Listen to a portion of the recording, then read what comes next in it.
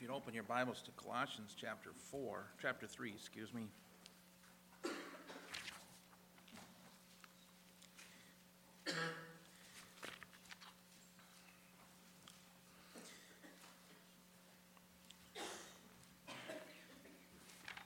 This is my fifth message on this series that I've entitled Foundational Principles of the Church. I guess if you believe in coincidences, you believe in coincidence? I don't know. But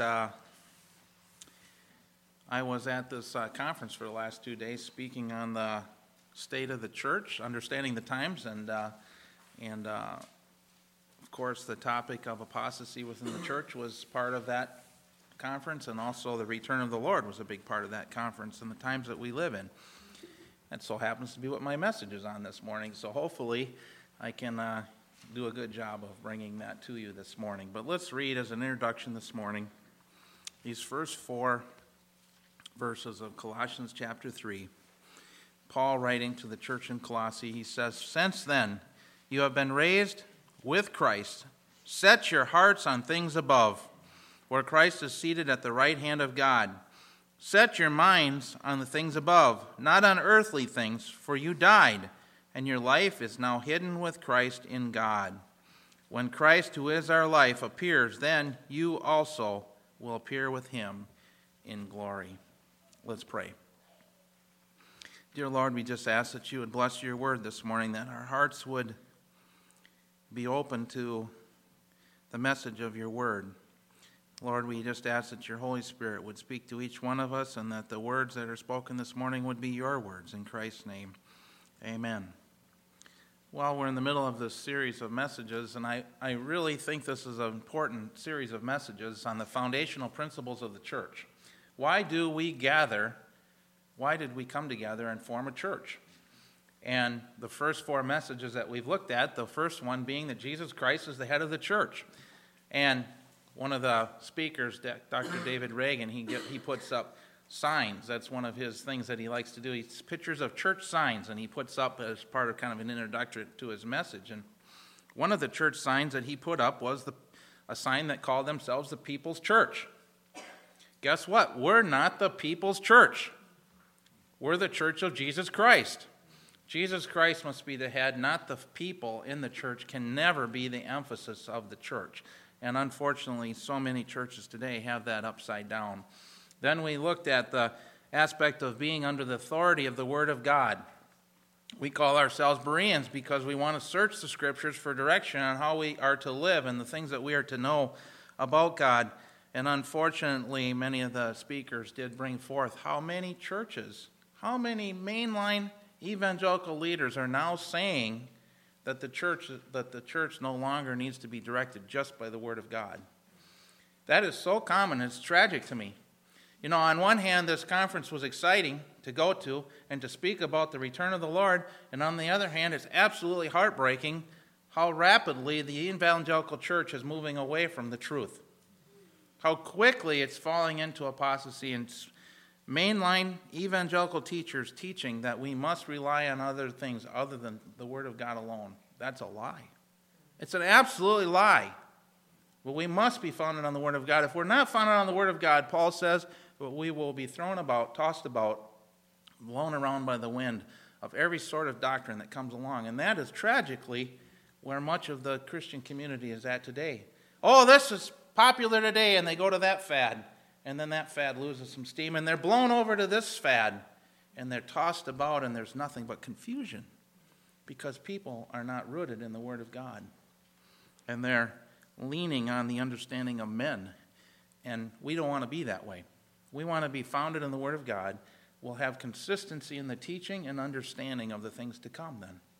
Then we looked at church administration or government and how the Bible directs us to govern our church through elder leadership and deacon leadership and the qualifications there. And we want to follow God's Word in those matters because we don't want to be a weak church by not having biblical leadership within the church. And lastly, last week we spent time looking at the body of Christ, the functions of the body of Christ, how we're many members, and yet God has called us together to form one unified group, serving different purposes, having different gifts, but each one must be doing the work that the Spirit has directed that person to do.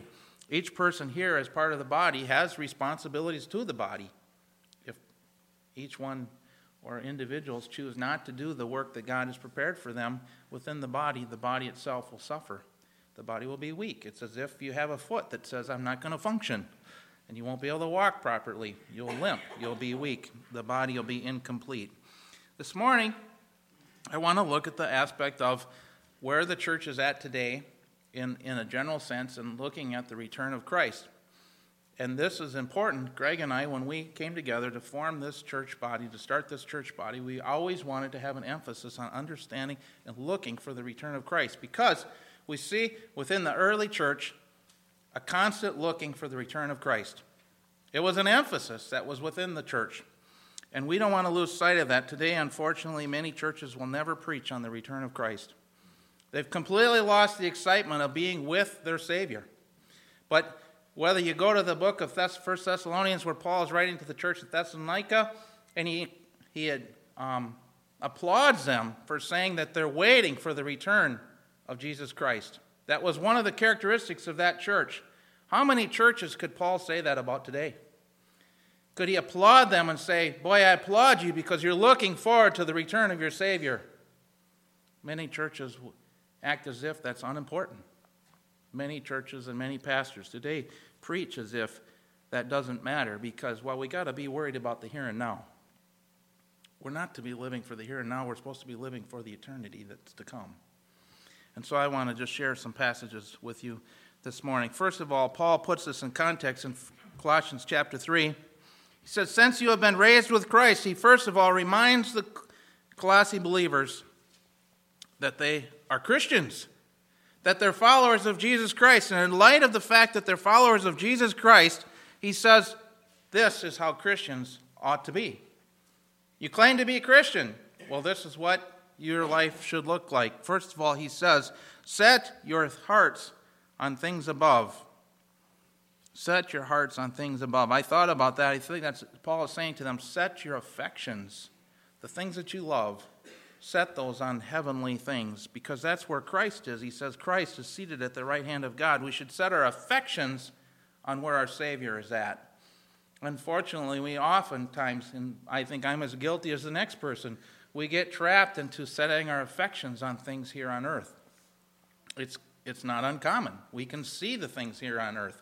We can touch the things here on earth. We can see the people and the things that are going on. And so it's easy for us to get sidetracked, whereas we can't see heaven. We can't see Christ. But we need to remind ourselves and remind one another regularly. And we see Paul doing this throughout the New Testament. Remind us to put our affections, our hearts on things above. And then he emphasizes again in verse 2, he says, set your minds on things above. We see that so often in the writing of Paul. He'll say one thing and then he says it again in the very next verse. Set your minds on things above, not on earthly things. And I think of the mind, set your thoughts and your determinations. You know, Paul said he was running a race. And he said, I don't want to lose sight of the finish line. I want to look ahead and I want to see the finish line. I want to remind myself where I'm heading. So oftentimes we don't set our minds on where we're heading and we lose sight or track. Remember the great story of Pilgrim's Progress, and what happens when the pilgrim gets off the path? He gets caught in different traps because he takes his eye off of where he's going. We need to set our determination and our thoughts on where we're headed, not on earthly things, not the emphasis on earthly things. I don't think this is an excuse not to be a responsible person or to be responsible towards your family. There are certainly teachings that Paul has given. But he says our overall guide in life should be on things above. Where are we heading to? Let's not lose sight.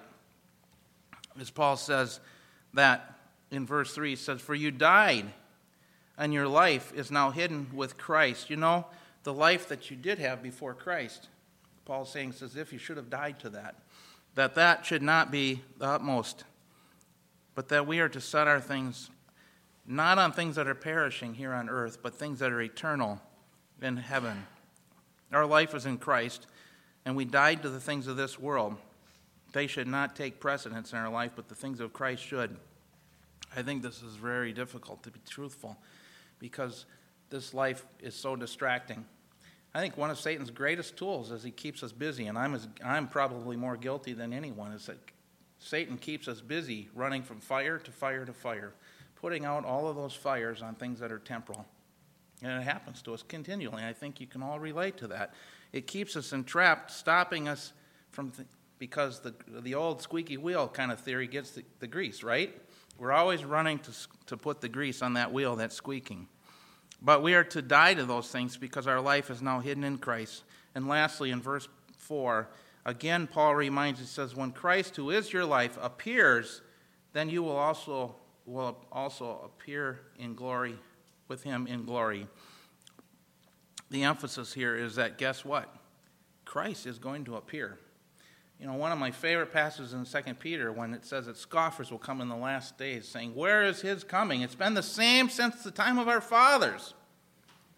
But over and over and over again, we see in the New Testament teaching that he is coming back. Oh, people get impatient. They get impatient and think, why has it not come? Why is it not happening? But Paul is emphasizing here, not only is Jesus coming back, but we also will appear in glory with him. I just want to take you to a few passages and remind you of this morning. Turn to John chapter 14 for the words of Jesus Christ himself, a well-known passage.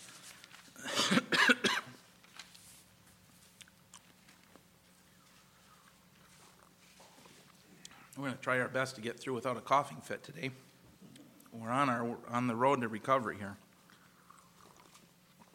I just want to show you some passages. I want to be an encouragement to you this morning, to encourage you and to remember that your Lord's returning and to be excited about it. John chapter 14, verses 1 through 3, Jesus is speaking to his disciples, and he's encouraging him here. We're to encourage one another all the more that we see the day approaching. Jesus is encouraging his disciples. He knows that he's going to be leaving them soon, and he doesn't want them to be overcome by distress. In verse 1, he says, do not let your hearts be troubled. Trust in God, trust also in me. In my Father's house are many rooms. I always liked the King James Version where it said there was many mansions. I like that even better than a room. How about you? But there are many rooms. If it were not so, I would have told you. I am going there to prepare a place for you. And if I go and prepare a place for you, I will come back and take you to be with me, that you may also be where I am. You know, Jesus says he's having to leave. His disciples are distressed. They don't want to lose him. They don't want to be departed. There's grief in their hearts, I believe, but he's telling them to not be troubled, but to trust in God, and not just to trust in God, but to trust in me. Is that not what we've done as believers? That we trust in God. We believe in that which we cannot see. And he says that he's going to prepare a place for us. And the most encouraging thing is if he goes to prepare a place for us, he says, I will come back. I will come back. Jesus Christ is not a liar. Jesus Christ is a truth teller.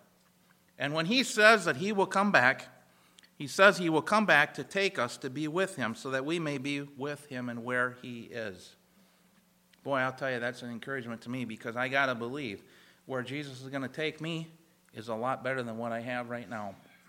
One of the questions that was asked in the question and answer time at the end of the conference yesterday was, well, boy, should we really talk to our young people about the return of Jesus Christ? I mean, aren't we going to discourage them? Because I thought it was really interesting that this person, the way they asked this question was, if I'm saying this right, is aren't we going to discourage them? Because, well, they want to live their lives, and they have all these things and accomplishments that they want to accomplish, getting married and having families and going to school and having careers and things like that.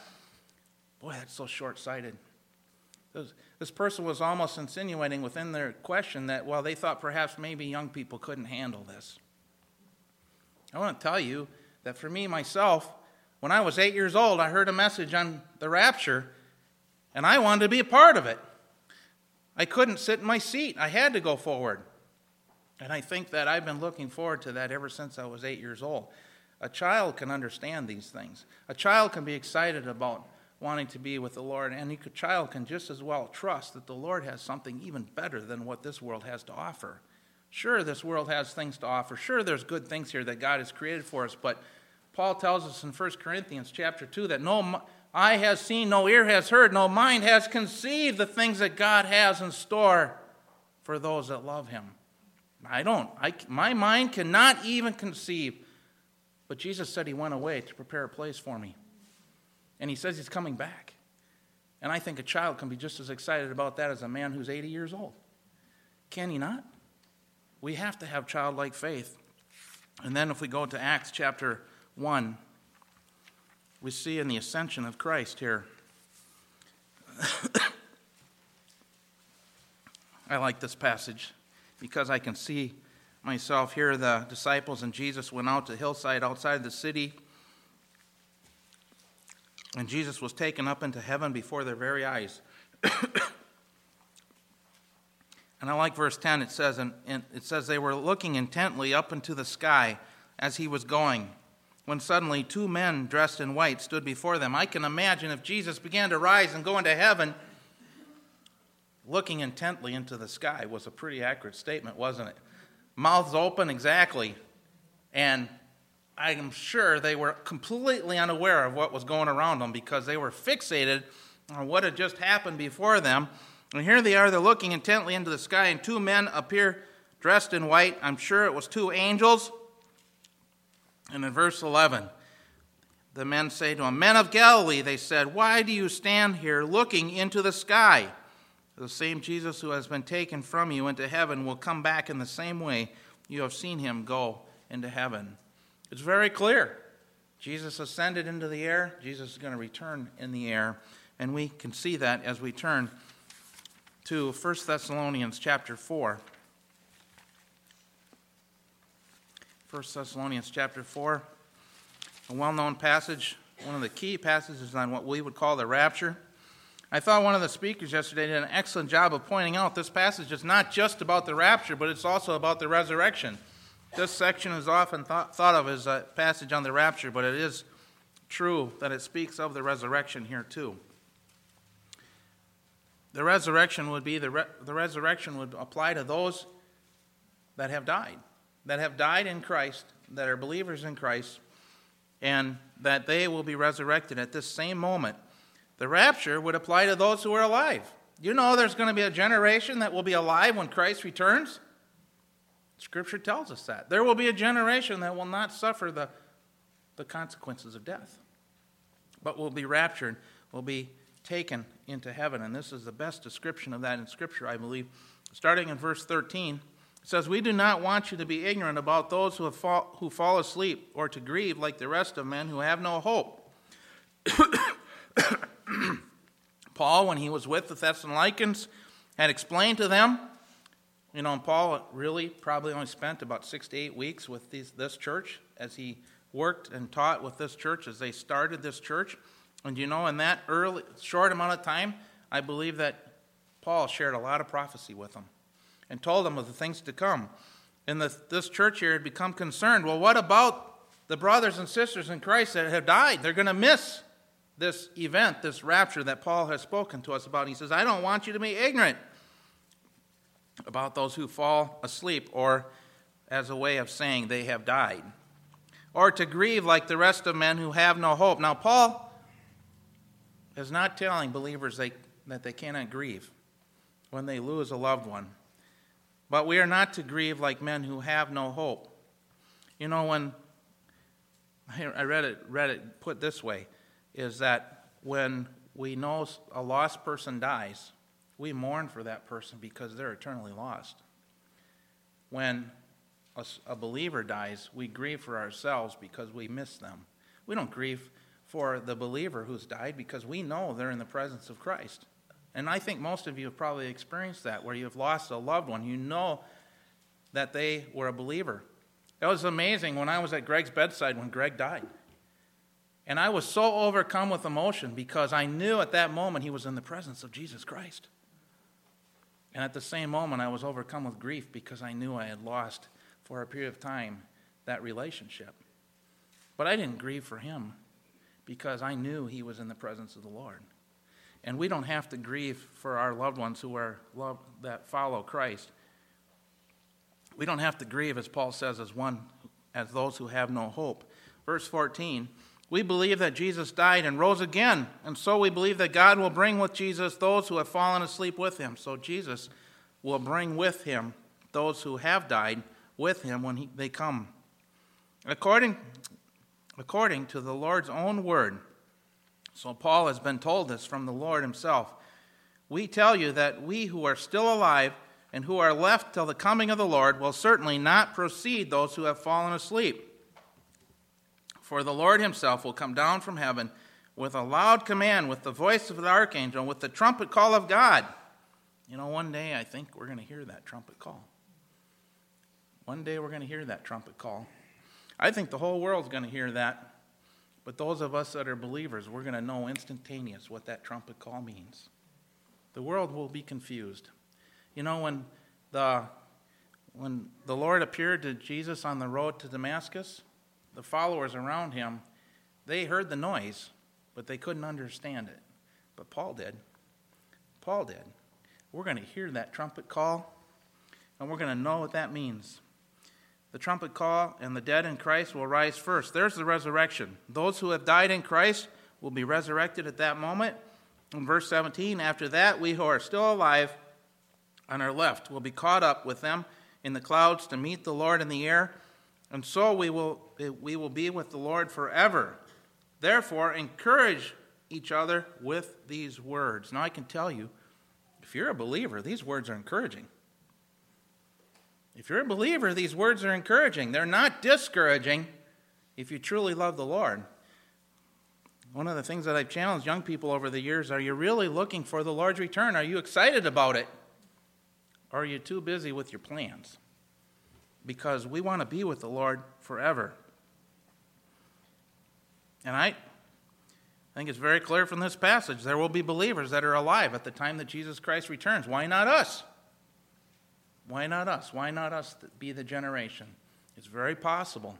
It's very possible. We have seen the greatest event in prophetic happenings in our generation with the formation of the re-establishment of the nation of Israel. And I can tell you that if you look at the prophetic signs, we are marching rapidly to the end. I think even the unbelieving world knows it. I can just feel the tension. Can't you feel the tension in the world?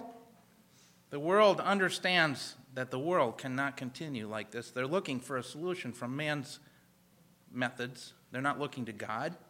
Man, one of the speakers did such a good job of pointing out, we have had so many opportunities within this nation in the last 20 years to be called back to repentance. Whether it was 9/11, whether it was Katrina, whether it was, you just name it, boom, boom, boom. And do our leaders ever call the nation like Abraham Lincoln to have a national day of prayer to call ourselves back to God? Oh, maybe generically. Maybe generically. Oh, you pray to your God. Well, I'm telling you, praying to a God is no good. We need to pray to the true God. And we've had chances as a nation. We need to encourage one another because I think Paul tells us we need to encourage one another because as the world moves closer and closer to the end, the things that we see happening around us are discouraging. When I see a national Christian leader writing, as one of the speakers put up on Christianity Today, and writes an article and says that he doesn't care for the God of the Bible because that God of the Bible looks like an angry, unloving God. And that's not the kind of God I want. I want a God that understands that to err is human. I want my God to be more like me. Guess what? I don't want a God like me. I want a God that's the God of the Bible, that's holy and loving and merciful, but also has a standard. And that provides us Jesus Christ as a way of escape. But to print that, apostasy, is discouraging to see that. And then to have people accept that as, oh yeah, that makes sense. That makes sense, and to be so foolish by it. I want us to turn to another passage, 1 Corinthians 15.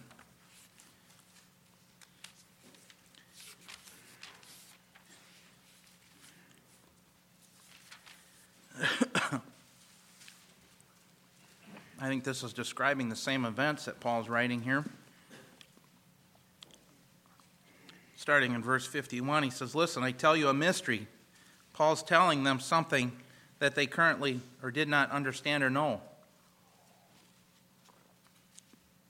He says, I tell you a mystery. We will not all sleep. He's saying there, we will not all die, but we will all be changed in a flash, in the twinkling of an eye, at the last trumpet. For the trumpet will sound, the dead will be raised imperishable, and we will be changed. For the perishable must clothe itself with imperishable, and the mortal with immortality. You know, we're mortal right now, but if we're here when Christ returns, we're going to be immortal instantaneously. In the twinkling of an eye, when the perishable has been clothed with the imperishable, and the mortal with immortality, then the saying that is written will be true. Death has been swallowed up in victory. Death, where, O death, is your victory? Where, O death, is your sting? Death is, of course, the enemy of mankind. And Jesus Christ is going to conquer death at this moment. But we'll be changed in the twinkling of an eye. And lastly, related to this, on Christ's appearing, I just want to show you, turn to Revelation chapter 22. Revelation chapter 22. Jesus Christ himself again. The last chapter of the Bible. I just underlined this in my Bible. You can do what you want, but I want to cling to these promises.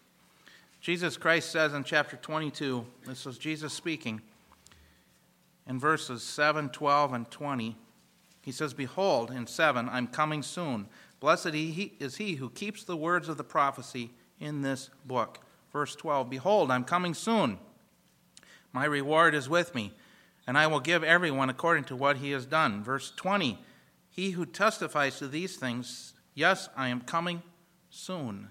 And Jesus closes the word of God 3 times emphasizing, I am coming soon. I just want to encourage with that. So turn over in Revelation to chapter 3.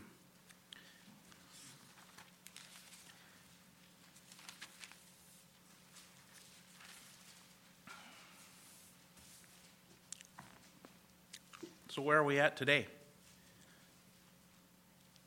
Where is the church in America at today? Well, I think the Church of America today looks a lot like the Church of Laodicea. And that's not a compliment. That's not a good thing. As Dr. Reagan pointed out, he says he put up a church sign. One of the churches had chosen the name Church of Laodicea for themselves, and he was just astonished. Of course, it is a biblical name, as he said, but as he pointed out, so is Jezebel, and you don't find me naming my daughters that. So I suspect they did that in ignorance, I hope. But the Church of Laodicea is not a church that we want to emulate, and yet within our culture today, I think that unfortunately we look much like this church. I want to just read and make a few comments about, but starting in verse 14 of chapter 3 of Revelations, just as Jesus speaking to the angel of the church in Laodicea, these are the words of the Amen, the faithful and true witness, the ruler of God's creation. I know your deeds. They are neither cold nor hot. I wish you were either one or the other. So because you are lukewarm, neither hot nor cold, I'm about to spit you out of my mouth. You say, I am rich, I have acquired wealth, and do not need a thing. But you do not realize that you are wretched, pitiful, poor, blind, and naked. I counsel you to buy from me gold refined in fire, so that you can become rich, and white clothes to wear, so you can cover your shameful nakedness, and salve to put on your eyes, so that you can see. Those to whom I love I rebuke and discipline, so be earnest and repent. Here I am, I stand at the door and knock. If anyone hears my voice and opens the door, I will come in and eat with him, and he with me. To him who overcomes, I will give you the right to sit with me on my throne, just as I overcame and sat down with my Father on his throne. He who has an ear, let him hear what the Spirit says to the churches. I just want to point out a few thoughts about this church. First of all, Jesus Christ says this church is lukewarm. It's interesting that the city of Laodicea actually was a very wealthy city, but they had one significant problem. They did not have a good water supply. they actually had an aqueduct that came from some springs about 6 miles away, but the aqueduct where the springs were hot water springs. And as the water traveled through the aqueduct, guess what? It would lose its heat, and by the time it would get to the town, though, it would be lukewarm. Drinking lukewarm water is no good, is it? So I think exactly the people understood the reference here. But lukewarm, you'd rather have your water be hot, or you'd rather have it be cold and refreshing. But you don't care for it to be one or the other. As one writer, as I was preparing for this message, one writer put it, he says, this church represents a church that's got enough of Jesus to feel good about themselves, but not enough of Jesus to get into heaven. You hear that? You know, there's a real desire out there to be spiritual, to have some of Jesus, but not to really have Jesus be the master of my life, because, well, I'm not sure I really want that, but I want to at least have some Jesus. I want to feel spiritual. As Paul wrote to Timothy, he said in the last days there would be a form of godliness, but they would deny the power. And that's exactly where we're at. There's a lot that have the form of godliness. And then this church goes on, and what's Jesus accused them of? He says they're saying to themselves 3 things. I am rich. I have acquired wealth and do not need a thing. 3 emphases on their worldly wealth. I was talking to one of the people that went with us to the conference yesterday, and you notice that most ministries, I can't hardly think of a ministry that doesn't spend a significant amount of their time worrying about acquiring more money. I mean, you just turn on the TV and watch some of the programs that call themselves Christian, and they'll spend half of their program coming up with gimmicks and different ways to ask you for money. It's always shocked me. How does the creator of the world need your money? He has everything. It's always shocked me that we have to put so much emphasis on trying to acquire wealth. And we were at a beautiful church yesterday. My word, what a facility. $25 million facility, $25 million annual budget. Oh, it must be successful, right? It must be. And you could have the temptation of sitting back and saying, I don't know anything about that church. I'm just telling you, you could sit back and say, wow, look what we have done. Look what we have done. The real temptation within the Church of America to have everything look beautiful, have it look big and grand, large numbers, and to say, well, we're rich. How many times have you heard we're the richest nation in the world? Well, we're the richest nation in the world. If we can't afford it, that's just wrong. We're the richest nation in the world. No, we're the biggest debtor in the world. We just happen to be able to borrow more money than anyone else. And then we tell ourselves that's being rich, when really, in truth, we're bankrupt. And I think tragically, unfortunately, the churches might think, well, we're the richest churches in the world. Oh, look at those poor churches in Sudan. Look at those poor churches in China or India. They don't have any grand buildings like we got, or programs. And then the danger might be is they might be bankrupt inside. And the church in China that's meeting in some little apartment and 12 people are getting together might actually be a real church that really has the Holy Spirit. And they're really looking forward to the return of Christ. No, Jesus, he condemns them. He says, you do not realize. He says, you say you're rich, you've acquired great wealth, you don't need anything. But the way I look at it, the way Jesus calls it, and Jesus calls it right, he says, you are wretched, pitiful, poor, blind, and naked. It's kind of amazing because because Laodicea was considered a wealthy trading town. It was a very wealthy town, actually. They were known for 3 things. They were a financial center. They were wealthy because of that, so they had banking. That brings wealth. They had an incredible textile industry. They transported or exported clothing around the world. And the other thing I didn't know about the city of Laodicea is that they made an eye salve, of all things, that was exported around the world that was considered this valuable eye salve. Supposedly gave you great eyesight. The only problem was it caused you to go blind. So here, they think they're rich. They think that they have this great textile clothing industry, and they have this eye salve. And Jesus condemns them for those very things. He says, no, I see you're poor. And oh, by the way, you're blind. And lastly, you're naked. See, God's view of things is so different than man's. It's so upside down. But God sees things how they really are. But Jesus does give, Jesus is speaking to this church because he loves them. He loves them. And he says that I love those, I rebuke those, I discipline those that I care about. Jesus hasn't given up on this church. As far gone as this church looks like they are, but he tells them that there's a time that's coming. I think it's interesting that Jesus, we see you've all probably seen the painting or the picture over the years where Jesus is standing at the door and knocking.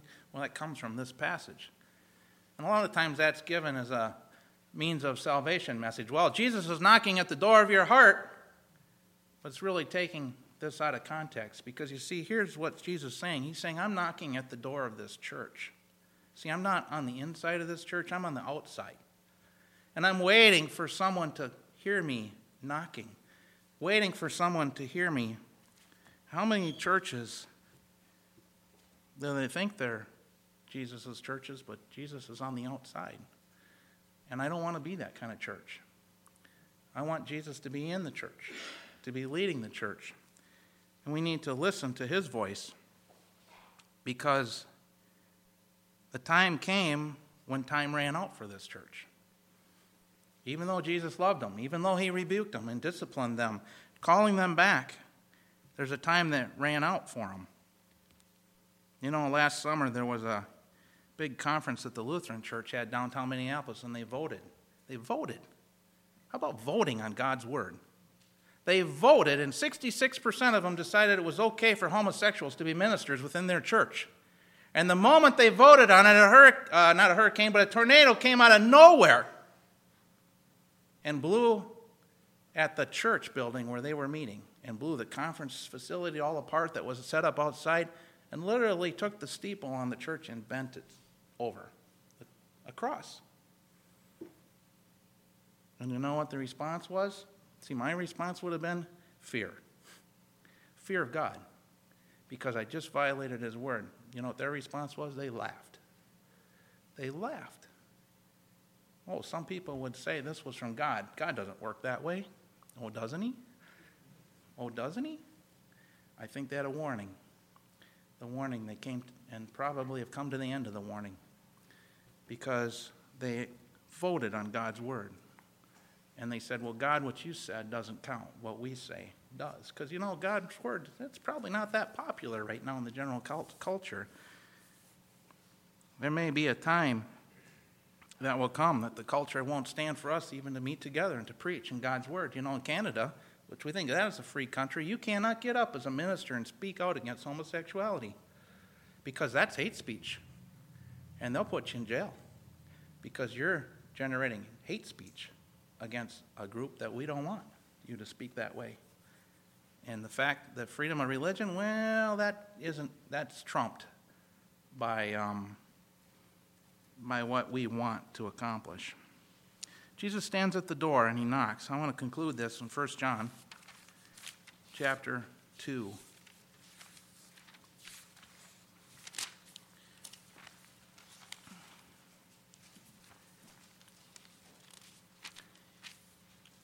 I want to leave you with these words to encourage you. Starting in verse 28. First of all this, John tells us, he says, now, dear children, 1 John chapter 2, verse 28, now, dear children, continue in him, so that when he appears, we may be confident and unashamed before him at his coming. So John's encouragement, he says, continue in him. Why is he telling them that? Because it's going to be difficult. It's going to be difficult to continue in him, to stay faithful, to stay on that right path. And John says we do this so that when he appears, so first of all, he is appearing, that when he appears, you want to be on the path, because when Jesus appears, you want to be confident, unashamed before him at his coming. Now, I don't know about you, but there's been times I would be ashamed if Jesus Christ came back at that moment. That I wouldn't have been confident because I wasn't on the path that I should be on. John going on, he says in verse 29, if you know that he is righteous, you know that everyone who does what is right has been born of him. Verse 1 of chapter 3, how great is the love the Father has lavished on us that we should be called the children of God, and that is what we are. The reason the world does not know us is that it did not know him. You know that we are the children of God, and I don't want you to forget that. If you've put your faith in Jesus Christ, you've been adopted into the family of God. You're a child of God. But the child of God needs to represent what the Father wants you to represent. You need to be a good representative of the family of God. And so John's encouraging us that. Don't forget that the love of the Father has been lavished on us. Our response, why do we live according to God's word? Because God has loved us so much that he has adopted us into his family. It should be the natural response. Verse 2 of chapter 3. Dear friends, now we are children of God, and that is what we will be has not yet been made known. But we will know that when he appears, we shall be like him, for we shall see him as he is. There's a time coming. We don't know what we're going to be like exactly, but when he comes, in that instant, in that twinkling of an eye, we're going to become like Jesus Christ. We're going to receive those eternal, immortal bodies, and we shall be like him, and we'll see him as he really is. In verse 3 it says, and everyone who has this hope purifies himself just as he is pure. I think that the reason why the church is so worldly today is because the church has lost this hope. See, when you're not hoping for Jesus Christ to come back, when you're not hoping to be with Jesus Christ, what's the point of getting ready for it? But the church has become just as worldly. I was really sad that one of the speakers said that recent studies says that 8% of Americans, when they take the polls, can give the right answers as to what it means to be born again. 8%. That's less than 10%. And maybe they're right. Maybe that we are no longer a Christian nation, and I suppose that's true in the true sense. But 8%, only 8% of people actually know what it means to be born again in a nation where we're absolutely free to present the gospel. We're absolutely free. There's nothing stopping us except us from presenting the gospel and winning the lost. And that means 92% of our nation is lost. 92%. I think we've lost sight of eternity. We've lost sight of the consequences of eternity for those that are lost. And Christians, unfortunately, are oftentimes looking like the Church of Laodicea. And we're concerned about our wealth and our time and things and the things that we want to do. And we've lost sight of that people are going to hell. People are headed to hell.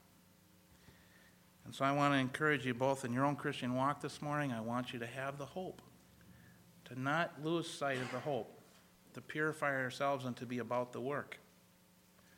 I don't know what Christ has in store for us, but I'm very certain it's greater than what we have today. I'm very certain. And you'll have all of eternity to enjoy the things that Christ has for you. I want you to put your hope on things above. When you put your hope on things above, the rest of things fall in place. When the church stops preaching about the hope and preaching about being with the Lord and preaching about eternity, everything gets confusing. And we get our focus off on the wrong things. And so one of the foundational principles of this church is you'll never stop hearing me preach about the return of the Lord.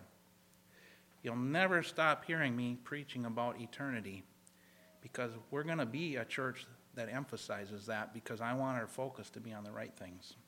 I need to be reminded regularly, and so do you. And if you read the New Testament over and over again, you'll see that over and over again the apostles remind the church that there's something after this life.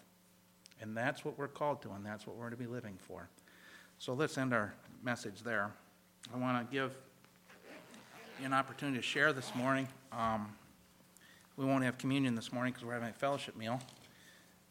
But if anybody went to the conference yesterday, would like to share anything that struck them from the conference, or Prayer requests, I do have a couple prayer requests I want to bring to your attention too.